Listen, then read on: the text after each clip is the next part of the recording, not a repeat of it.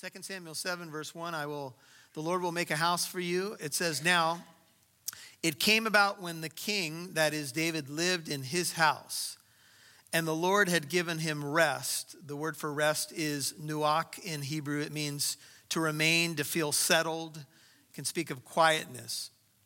He'd given the king rest on every side from all his enemies.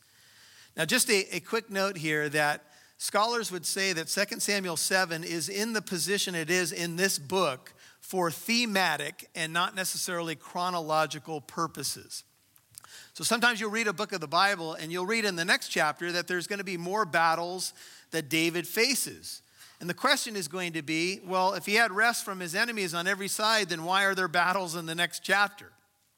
Well, it may be because this book is set up for thematic purposes. That is, this theme fits best here on the heels of 2 Samuel 6 when the ark is moved into the city of Jerusalem. And so God had given him rest. Notice in verse 1, the Lord had given him rest. Rest is not necessarily just about inactivity or that things are not going haywire around you. Rest is a settled, secure position in your heart before the Lord.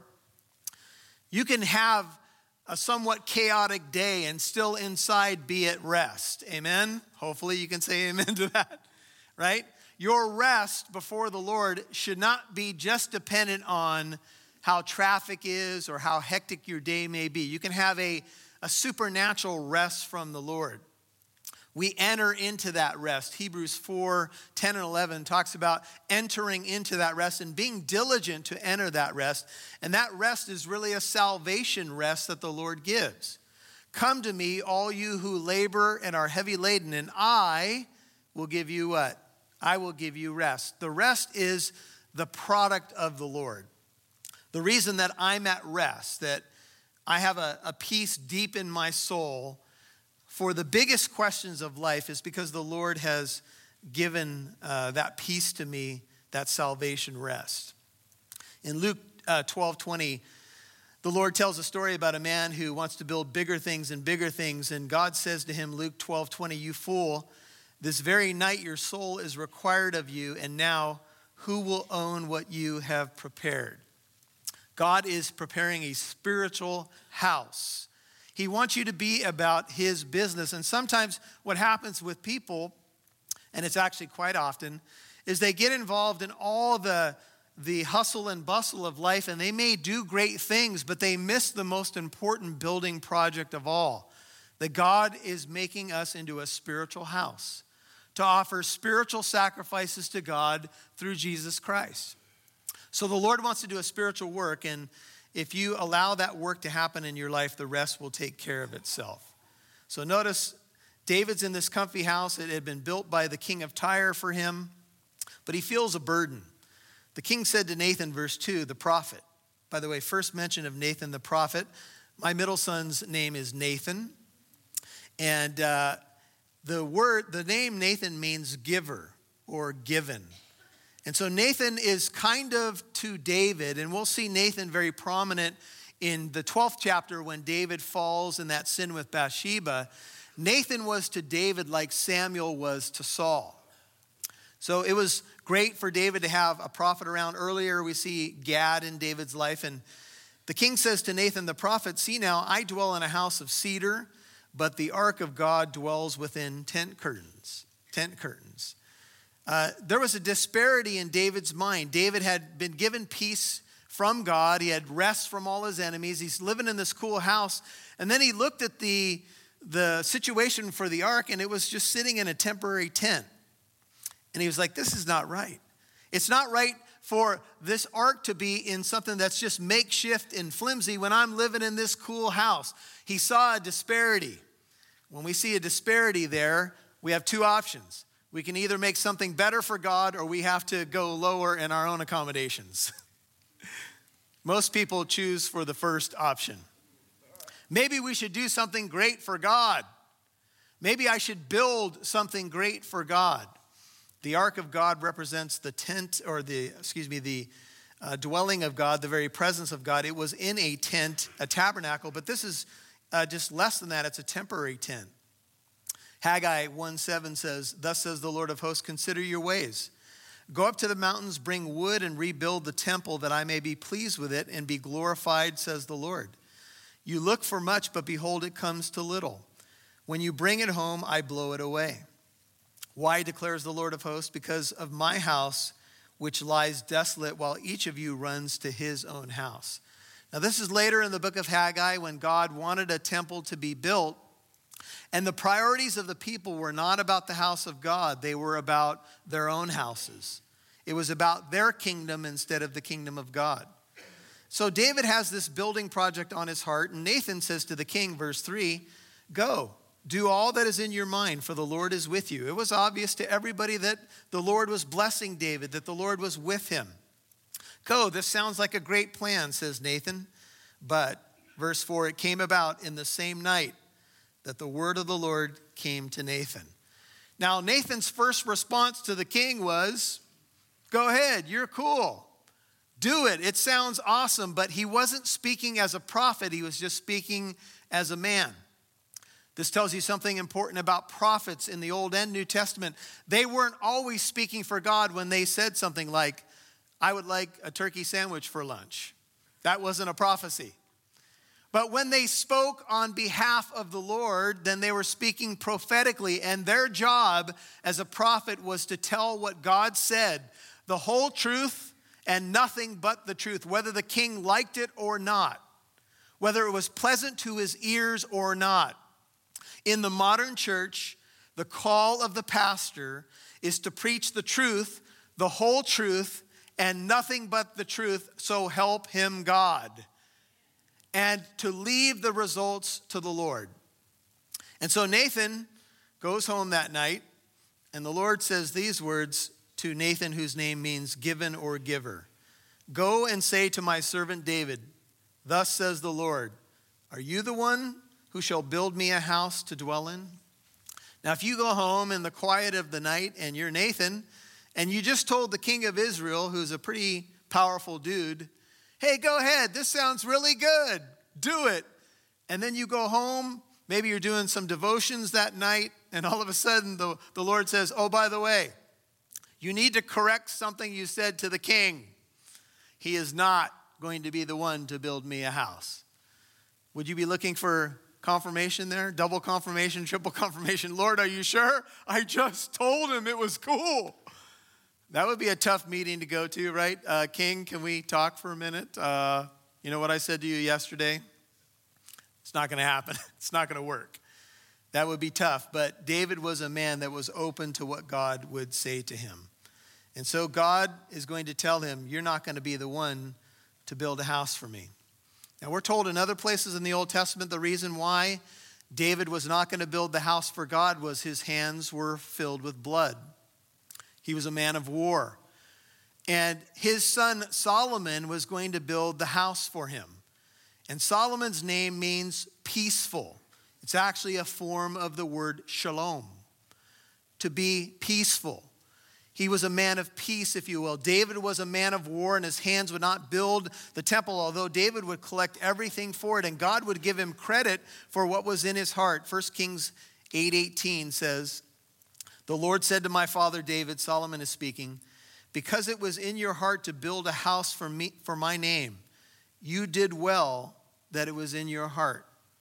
Sometimes we have things in our hearts, and we want to do something for God, and God might correct us, or he might cause an adjustment to happen, but he might still give you credit for it and say, you did well. If you want to do something for me, that's a good thing. Don't you think God thinks that's a good thing if you want to do something for him? But you have to be sensitive to the timing. You have to be sensitive to the what and the how, and even the who. It may not be you. It may be somebody else. God may have this plan, but it's not necessarily for you to do. And that's a hard thing. It's a hard thing to imagine us stepping out of the way. I mean, after all, David was the man after God's own heart. Who else should build the house for God? If you're David and this message comes to you from Nathan, you have to be thinking, well, who else would build it? I'm the king. I'm the man after God's own heart. Who else would build this house? But David had to look beyond himself. In Psalm 132, it would appear that David had made a covenant to build this house. Flip over there for a second. Psalm 132. Take a peek with me. Psalm 132.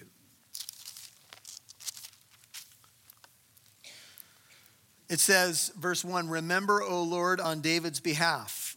Psalm 132, verse 1. All his affliction. He swore to the Lord and vowed to the mighty one of Jacob. Surely, Psalm 132, verse 3, I will not enter my house nor lie on my bed. I will not give sleep to my eyes or slumber to my eyelids until I find a place, verse 5, for the Lord, a dwelling place for the mighty one of Jacob. Somewhere along, perhaps when David was on the run, if you go back to 2 Samuel 7, he had made this decision. He had made something like a vow. He said, I'm going to build a house for the Lord. Maybe because he saw that there was only temporary shelter for the ark. Maybe because David was so used to being a fugitive, being a man who had to live in caves, being a man who had no permanent home for a long stretch of time. He was a king in the making, yet he had to live on the run. He had to live in caves and hide from the crazed Saul. He intended to build God a house. He had this dream in his heart. The kingdom prayer is these words, thy kingdom come, thy what? Will be done. One author I read this week says, responding rightly to God is the most important thing in your life. Responding correctly to God is the most important thing in your life. What house is God asking you to build? What ark is he asking you to build? Noah was told to build an ark, and it seemed like a crazy idea. It may have never rained. And he's told to build this ark. And it took a long time to build it. And the question that you and I should be wrestling with this morning is, what has God called you to build? And are you willing to build it by faith, one person at a time, one hammer blow at a time, no matter how many helpers that you have or don't have? And so here's what happens. This is 2 Samuel 7:6. He says, for I have not dwelt in a house since the day I brought up the sons of Israel from Egypt, even to this day. I've been moving about in a tent, even in a tabernacle. Now there was a portable structure that God had given Moses dimensions and the framework to build both the tent and its furnishings. And that tent would be packed up as they moved around.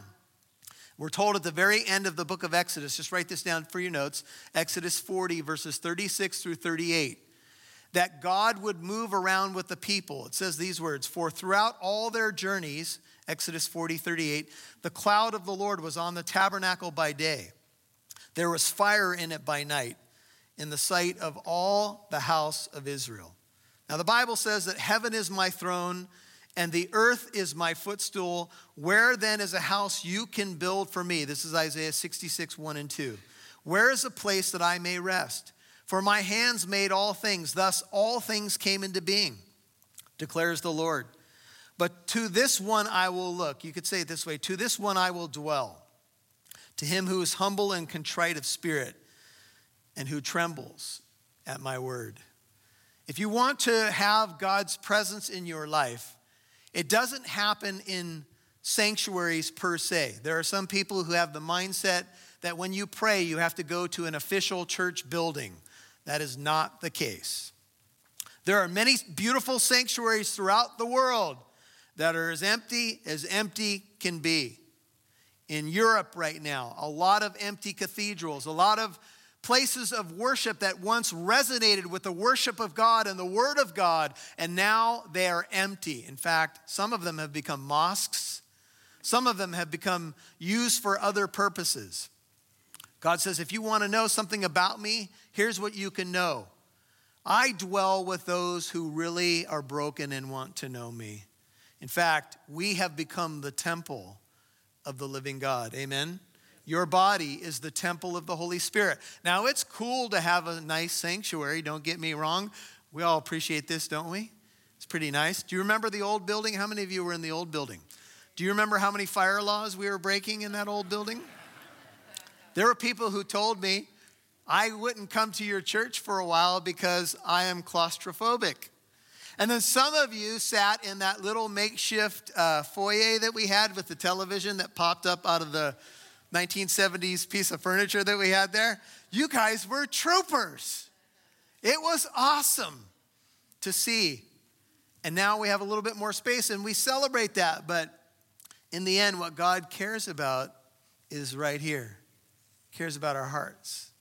He wants to do a building project in you and me. Now, therefore, as God is speaking to Nathan, thus you shall say to my servant David, verse 8, thus says the Lord of hosts, I took you from the pasture, from following the sheep, that you should be ruler over my people Israel. And I've been with you wherever you have gone. I've cut off all your enemies from before you. And I will make you a great name, like the names of the great men who are on the earth. Do you remember where David started? When Samuel went to his dad's house, Jesse, and the sons lined up. Do you remember what the prophet said? Surely he's got to be the king. Nope. Nope. And finally he had to say, hey, do you got any other kids around here? Yeah, there's a ruddy one out there tending the sheep. Number 8. And you know what? He became the king of Israel. He was the unexpected choice. Even the prophet didn't know.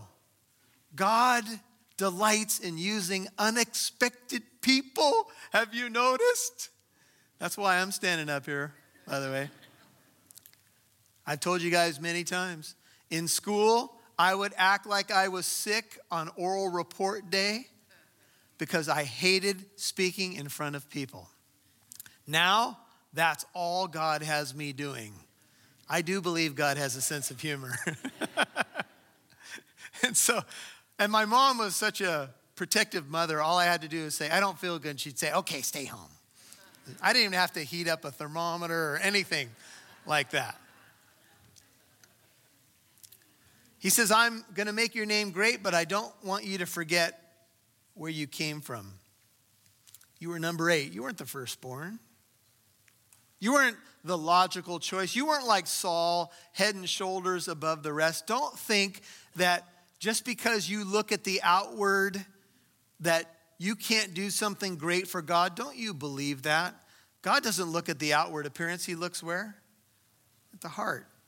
That's what he cares about. And so David is going to become a very prominent man. In fact, David's name is one of the most recognizable names in all the world.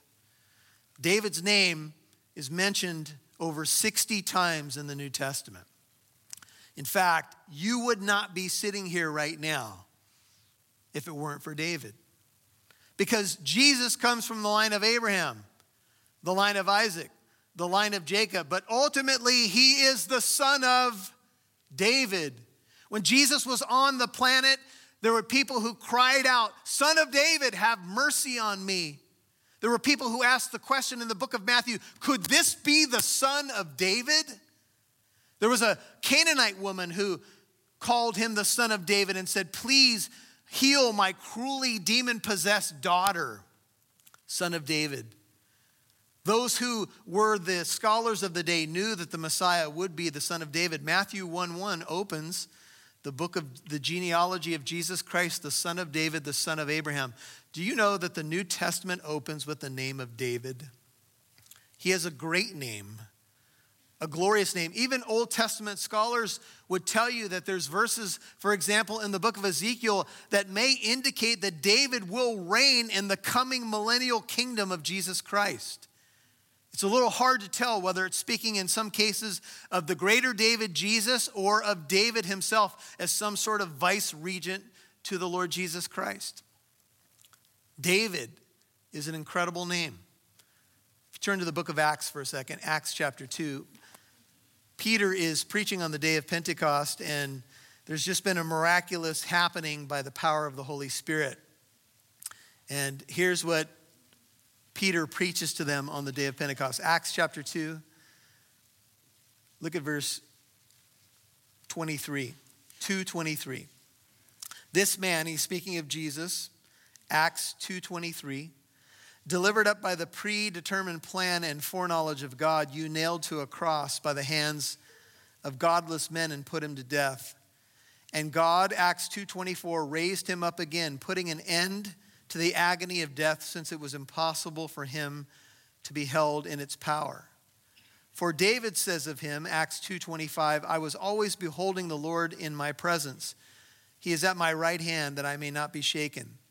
Therefore my heart was glad and my tongue exulted. Moreover, my flesh also will abide in hope, because thou wilt not abandon my soul to Hades, nor allow thy Holy One to undergo decay. Thou hast made known to me the ways of life. Thou wilt make me full of gladness with thy presence. Brethren, I may confidently say to you regarding the patriarch David, but that he both died and was buried. His tomb is with us to this day. And so because he was a prophet and knew that God had sworn to him with an oath to seat one of his descendants upon his throne, he looked ahead and spoke of the resurrection of the Christ, that he was neither abandoned to Hades, nor did his flesh suffer decay. Would you notice? It says David in verse 30 was a prophet. He knew that God had sworn to him by an oath to seat one of his future descendants upon David's throne. And so David 31 looked ahead and spoke of what? The resurrection of the Christ, that he was neither abandoned to Hades, nor did his flesh suffer decay.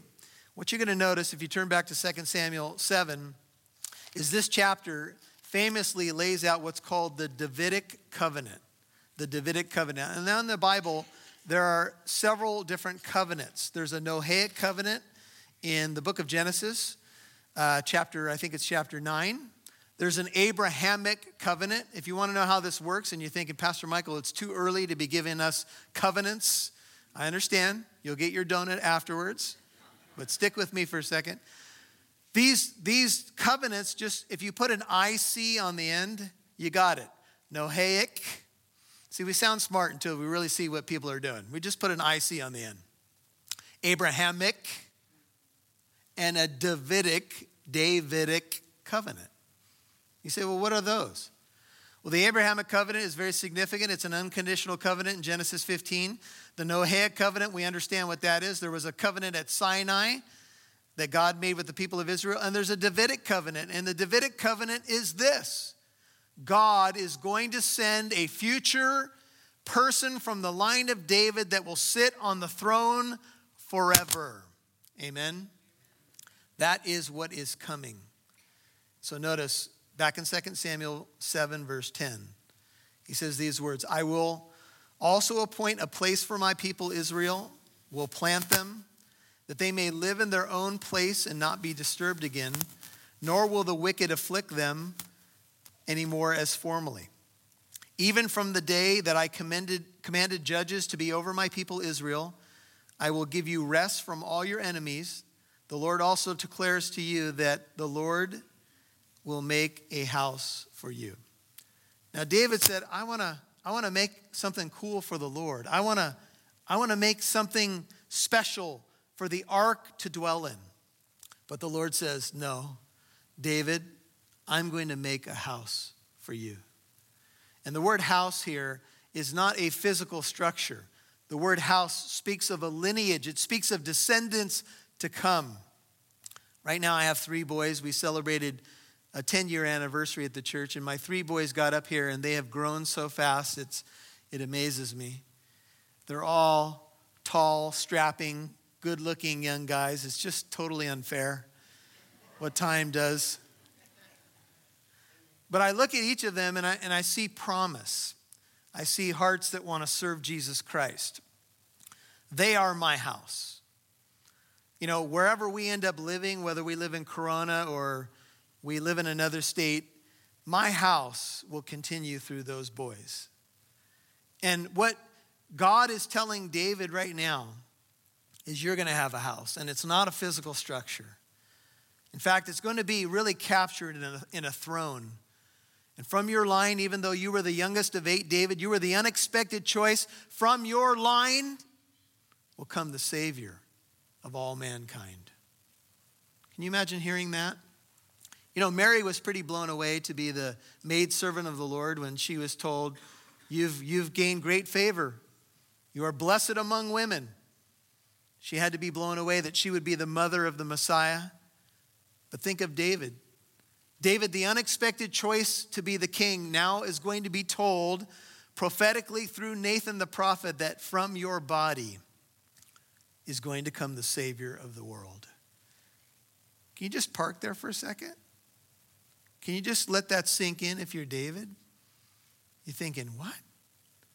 You had a building project in mind, and you could have built a grand structure, but eventually rust and decay and all of that happens. And we do know that the temple was destroyed by foreign armies on several occasions. Buildings come and go, but this family and the throne that comes from it will last forever. God says, I'm going to make a house for you. The Bible is of ultimate worth because in it, God makes his promise. Faith, brothers and sisters, is believing God's promise. Here's God's promise. Galatians 3:22 says, the scripture has shut up all men under sin, that the promise by faith in Jesus Christ might be given to those who believe. 1 John 2:25 says, this is the promise which he himself made to us, eternal life. And this life is in his Son. What really matters, what's going to last in the end, it's not going to be structures. It's not going to be where we live or what we build. It's going to be people. In fact, 1 Thessalonians 2:19 indicates that people are going to be your crown one day.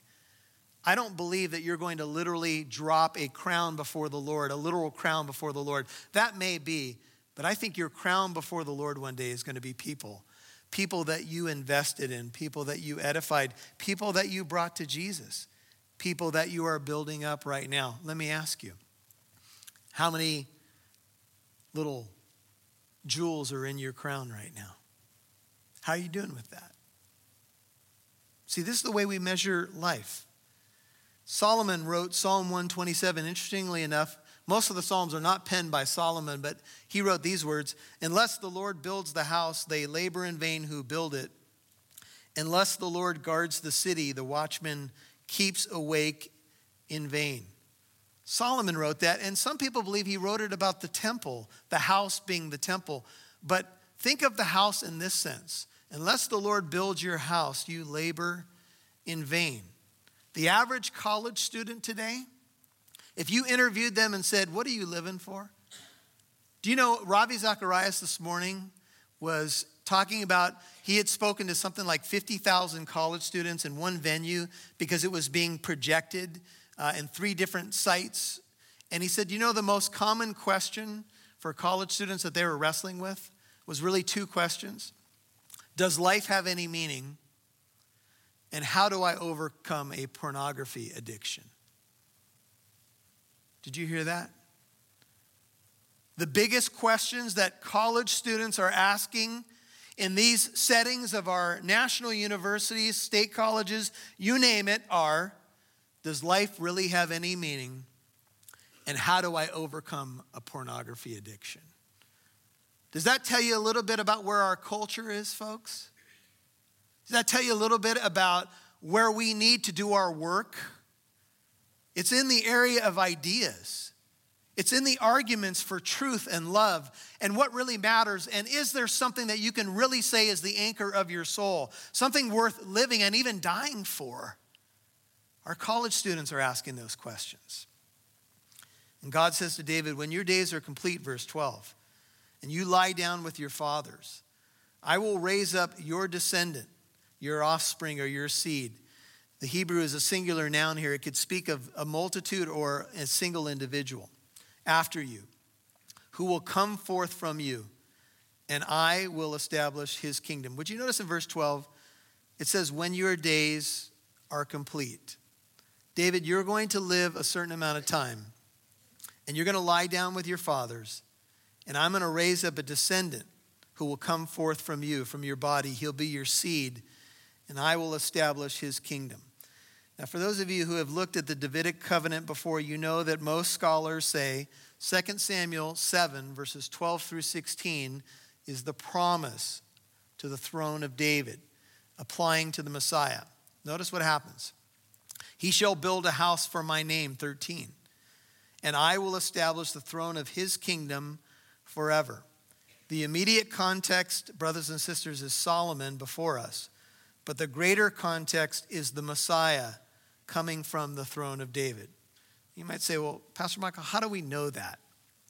Let's take a look at one other parallel passage. It's in the book of Hebrews.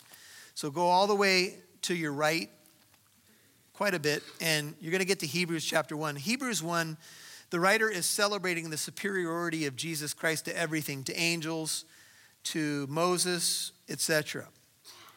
And in chapter 1 of Hebrews, verse 5, the writer tells us these things. He says, Hebrews 1, verse 5, to which of the angels did he ever say, the Father ever say, Hebrews 1, 5, thou art my son, today I have begotten thee. And again, Hebrews 1, 5, I will be a father to him, and he shall be a son to me.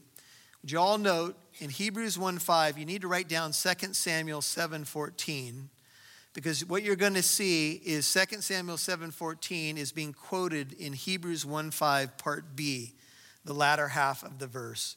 This is a quotation from this promise to David in 2 Samuel, and it is about Jesus. Notice in verse 6 of Hebrews 1, when he again brings the firstborn into the world, he says, let all the angels of God worship him. And of the angels, he says, who makes his angels winds and his ministers a flame of fire. But of the Son, the Father says, thy throne, O God, is what? Forever and ever. The righteous scepter is the scepter of his kingdom. The Father says of the Son, Jesus Christ, he calls him God in Hebrews 1:8 and says his throne will last forever. Now hold that thought and go back to 2 Samuel, and we'll have to move quickly through the latter half of this. But here's what it says. 2 Samuel 7, return there for a second, and look at verse 14. 2 Samuel 7, 14 says, I will be a father to him, and he will be a son to me. That's the quotation you just saw in Hebrews 1:5. When he commits iniquity, I will correct him with the rod of men and the strokes of the sons of men. Now, sometimes what you'll see in a prophecy is a dual fulfillment. This is one of those cases. And here's what happens. Sometimes it's speaking of the greater David that will come from David's body, and sometimes in the immediate context it's speaking of Solomon, or even from that plural or the singular Hebrew that can mean plural. It could speak of future kings. Take David, for example. David committed his famous sin with who? Bathsheba. Did he experience consequences? And all God's people said, yes. Were they severe? Yes. The baby died. The sword never left David's house. What he did in secret, God said, your sons are going to do in open public. However, the promise was never revoked from David. No matter what Solomon did, 700 wives. Oh, just think about that, brothers and sisters. Talk about need of counseling. And 300 concubines. Can you imagine that? 1,000 women in your life. Just think of what date nights had to look like. It would take you 3 years just to date each one of them. And that's if you did it every night. The dude had problems. However, no matter what Solomon did, he could not reverse the Davidic covenant. Jesus was coming from the line of David. And let me say to you, no matter what you do, no matter how many times you fall on your face, no matter how many times you skin your knee, you cannot reverse the new covenant. You are sealed for the day of redemption. But I've got news for you. If you blow it, be prepared to be spanked. Because Daddy spanks. You will not stop being his son. This is my understanding of the new covenant. When you blow it. But be prepared for a spanking. Hebrews 12 verses 5 through 11 says, God disciplines the son or daughter in whom he delights.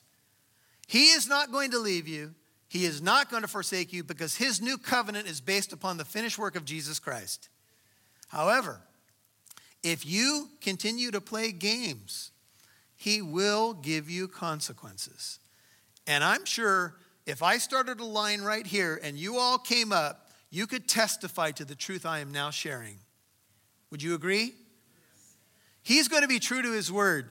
But the way you enter the kingdom is largely dependent on your obedience. Or if you don't, you're going to walk in limping with Band-Aids all over, but you're going to make it because God is faithful. But I would say to you, spare yourself the grief and the spankings and get on board with his program. Amen? Do it his way. Otherwise, you're going to get the strokes. Verse 14, the rod of men, the strokes of the sons of men. Usually, that's how it works, right? And if you think about Jesus, even though he was totally innocent, so this can't apply directly to him, he was treated as though he had committed our sins. He was crushed for our iniquities. The chastening for our well-beings fell upon him, and by his scourging we are healed. He was crucified for the transgression of my people, to whom the stroke was due. You can read Isaiah 53, verses 1 through 9. Now, God is speaking to Nathan for David to give a message to David. He says, my loving kindness, 15, shall not depart from him, as I took it away from Saul, whom I removed from before you. So my loving kindness, my hesed, my loyal love isn't going anywhere. I did remove it from Saul. Some of you may have been thinking, but Saul lost everything. But it's not going to be so with the Davidic covenant. Your house, 16, your kingdom shall endure before me for how long? Forever. Your throne shall be established forever. This is the Davidic covenant. In Luke 1, when Mary was told that she was going to bear the Messiah, Luke 1:32 says, he will be great. He will be called the Son of the Most High, and the Lord God will give him the throne of his father David. He will reign over the house of Jacob forever, and his kingdom will have no end. This is the promise in Luke chapter 1. You can write down verses 32 and 33. So in accordance with all the words, these words, and all the vision, Nathan spoke to David. So Nathan showed up after he had been given this full vision and all these verses. He shared it with the king, maybe with a couple of gulps in his throat. King, by the way, I heard from the Lord last night. There's a slight adjustment on what I told you yesterday. Here's what it is. And then David, when he heard all these words, David the king went in and sat before the Lord. Now, how do you think David felt? David wanted to build the house for God, but he got so much more. He was just told, your throne is going to last forever, and through your house will come the Savior of the world. That's much better than a building project, isn't it? Haven't you noticed God will always do more than you could ever ask or think? That's the business that he's in. You want to do this? I got news for you. I'm going to build a house for you. And it's going to last way longer than you could ever imagine. And from your family line will come the King of Kings and Lord of Lords. And David, overwhelmed, went and sat before the Lord. Have you ever had a moment like that where you just were overwhelmed by what God has done for you and you just had to go sit? Maybe you could just go get on your knees. Just begin to count your blessings one by one to see what the Lord has done. Do you know how many amazing gifts we have in our lives? How many amazing blessings? To go and sit before the Lord may mean that David went and sat before the ark, because the ark represented the presence of God. He may have left his cedar house, gone into the tent that he had pitched for the ark, and sat there before the Lord. I don't know for sure, but the language could indicate that. And he said, who am I, O Lord God? What is my house that thou hast brought me this far? You know, there was a lot of people in the Bible like Moses and Solomon and others who said, who am I that you should use me in this way? Look how far, verse 18, you've brought me. You know, sometimes when we're struggling in life, We have disappointments. We maybe have a setback. We forget as Christians how far we have come. Don't forget in the moments of struggle and disappointment how far you have come. The devil sometimes wants to get you to focus on the one mistake that you've made, the shortcoming, that nagging area of your life that you can't seem to get it together, and you forget how far you've come. Do you remember what your struggles used to be a couple of decades ago? I do. They weren't pretty, folks. But now the Lord has brought us so far. Don't forget how far God has brought you, because that's where you're going to be able to celebrate the goodness of God. And so he says, who am I? He's sitting before the Lord, I think, just in awe of God. I think all who know God's goodness toward them will echo David's words here. He says, yet this was insignificant. It was a small thing in your eyes, O Lord God.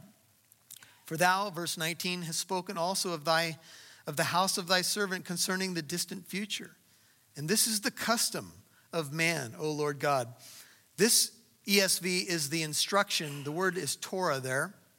For mankind, Adam, O Lord God. This is the way you work. And again, what more can David say to you? You know, David was not a man short on words. Just read the Psalms. But he says here, what more can I say?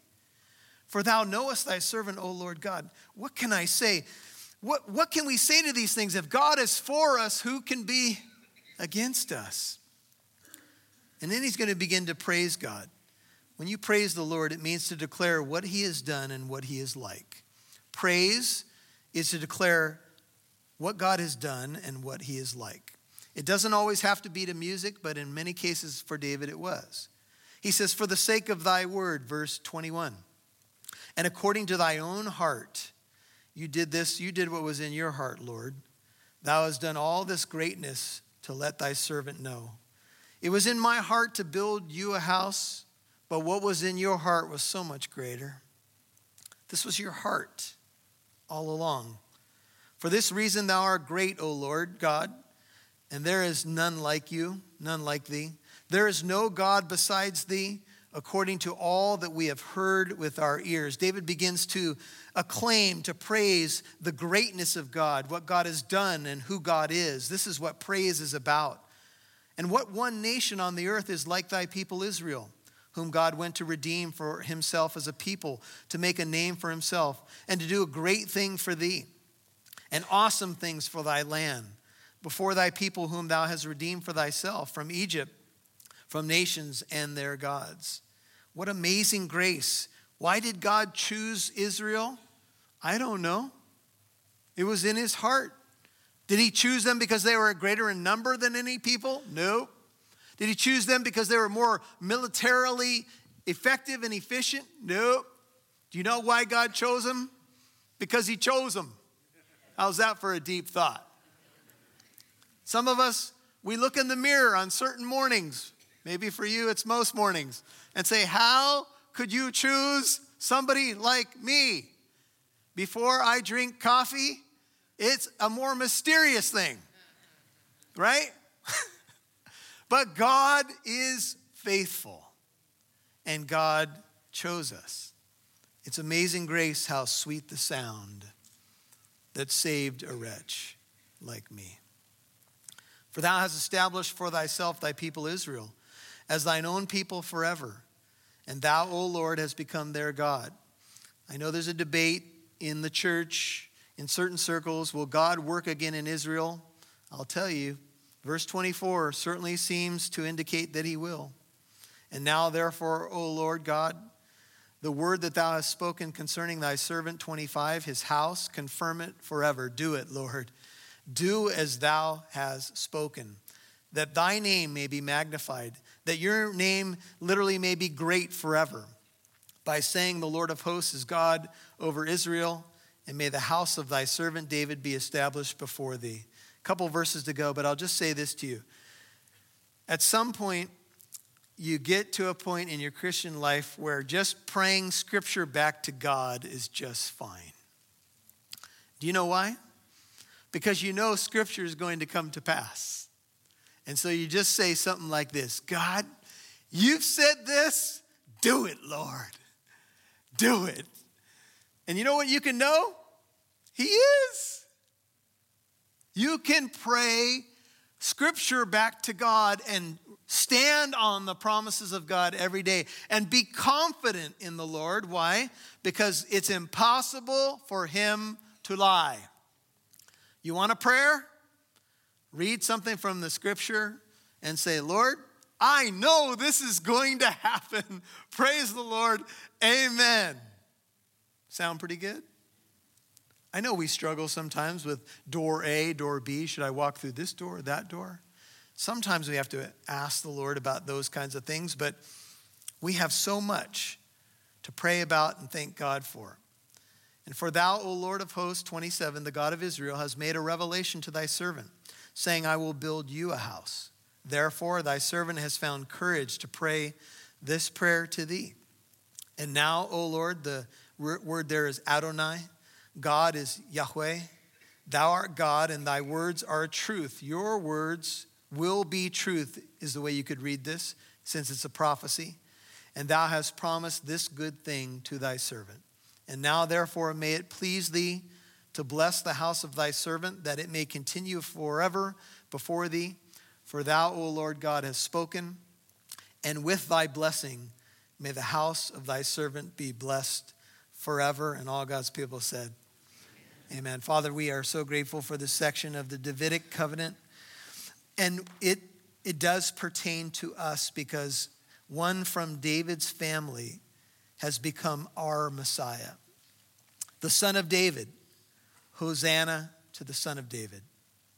Lord, thank you that you entered the world in the line of David. Thank you that you grew up, you lived the perfect life in our place. And then when you entered Jerusalem on that Palm Sunday, the people said, Hosanna to the Son of David. They were acclaiming you as the Messiah. They knew the prophecy in 2 Samuel 7. And that prophecy has worldwide impact. In fact, it's the reason that we're here today.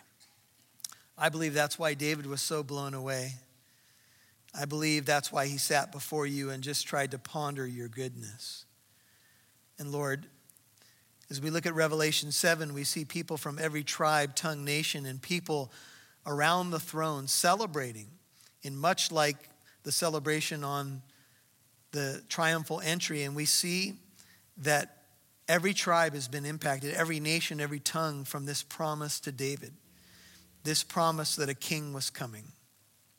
And thank you that he has come. That he is at the right hand of God the Father.